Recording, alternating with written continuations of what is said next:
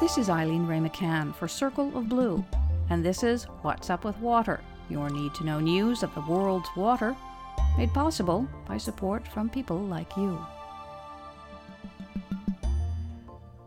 Harare, the capital of Zimbabwe, is increasingly desperate for water. 2 million people live in the metropolitan area, and the mayor said that over half of residents could get running water only once a week. Instead, they are lining up for hours at springs, streams, public wells, and boreholes, water sources that are themselves at risk of failure.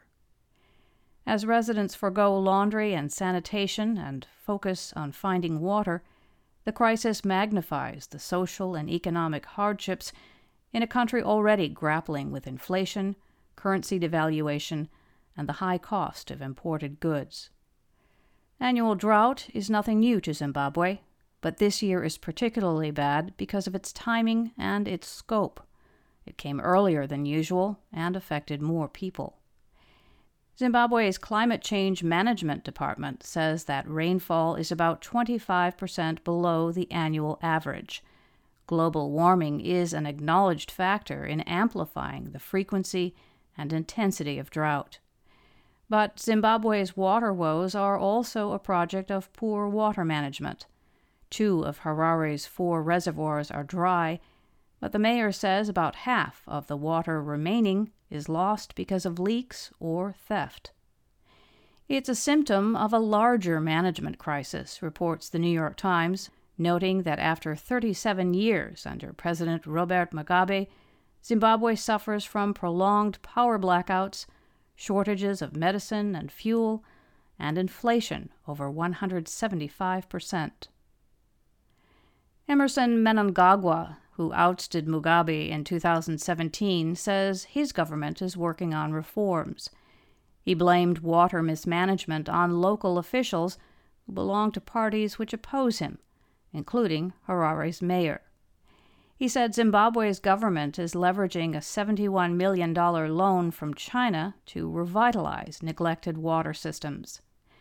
The Times expressed skepticism, pointing to the continued delay of new dam construction, lack of attention to broken municipal bore wells, and the pressure of numerous unplanned and informal housing settlements. Meanwhile, said the Times, Harare's residents said they were washing less, drinking less, and relieving themselves less. Many have to choose between working or getting enough water for their families. One mother said she limits her children to a daily ration of 1 cup of drinking water and 1 visit to the toilet.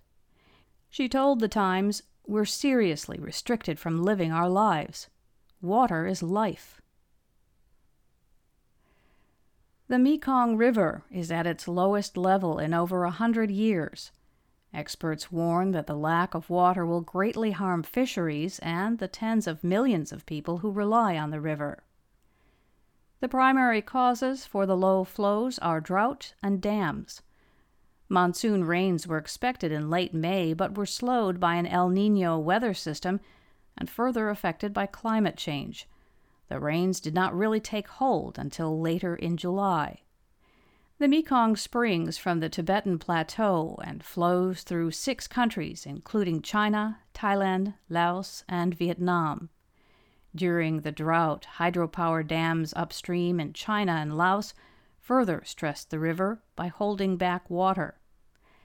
Although the rains have finally arrived, experts fear that considerable damage has already been done, with significant potential for ecological and economic harm. The rise and fall of the Mekong, based on the monsoon, supports a delicate cycle of aquatic life and a vital supply of nutrients and water for agriculture. Timing is an important part of that cycle, and a late monsoon has disrupted both the spawning of fish and the planting of rice. The Mekong is also suffering the effects of dams on its upper reaches. Dams trap sediment, interrupt fish migrations, and suppress fishery productivity, according to biology experts. China, for example, has 11 dams along the river, which it operates without the oversight of the Mekong River Commission, a consultative group formed by the lower basin countries. For 2 weeks in July, China's Jinghong Dam cut its water releases by half for grid maintenance. That reduction in flow is considered an important factor in this year's historically low water levels. Sarah Null is a professor in watershed sciences at Utah State University. She told National Geographic that the influence of larger nations like China on river flow underscores the imbalances among those who depend upon it. She said richer nations reap more benefits of hydropower dams, including economic benefits and increased energy supply, while poorer nations are more affected by environmental degradation and reduced food security. Laos is one of the poorest countries in the region. It's planning a massive effort to rise up as the battery of Southeast Asia, with a string of hydroelectric plants on the Mekong and its branches. Its intent to sell electricity to neighboring countries has environmentalists concerned that the economic decisions are not factoring in ecosystem costs, or even considering the management of the water system as a whole. At the same time that China reduced water flows through its dam, Laos was testing a dam of its own, a giant hydropower project scheduled to go online this fall. This may have exacerbated the impact of the drought conditions. The Mekong, legendary and life-giving, is vulnerable, according to Zeb Hogan, a fish biologist at the University of Nevada, Reno.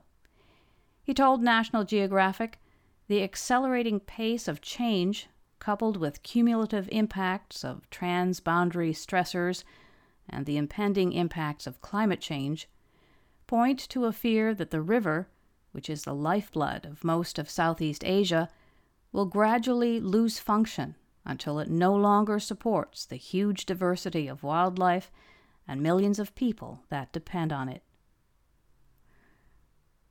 164 farmers and land rights activists were killed in 2018, with the highest number of deaths occurring in the Philippines, Colombia, and India.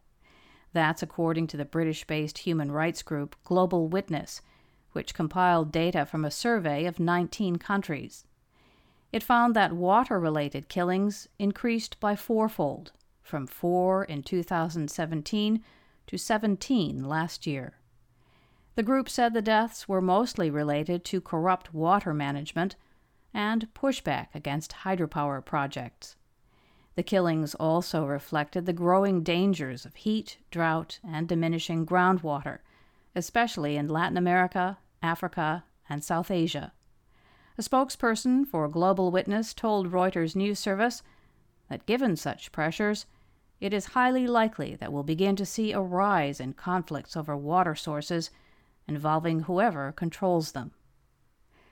The European Commission has warned Germany that it faces severe fines if it fails to lower nitrate levels in its groundwater within the next 8 weeks. All members of the European group are legally bound to follow nitrate limits. The Commission ruled in 2018 that Germany's nitrate levels were too high and is now applying pressure for compliance. The Irish Farmers Journal reported last week that in 2016, the European Court of Justice determined that Germany had breached the EU's directive on water quality, notably for animal manure and fertilizer. Although the German government attempted to rectify this, the European Commission found the actions inadequate. If Germany fails to meet the standards in the next 2 months, it could face fines up to 850,000 euros a day. In the United States, groundwater pollution at a South Carolina military base is being tied to a toxic chemical used in hand grenades.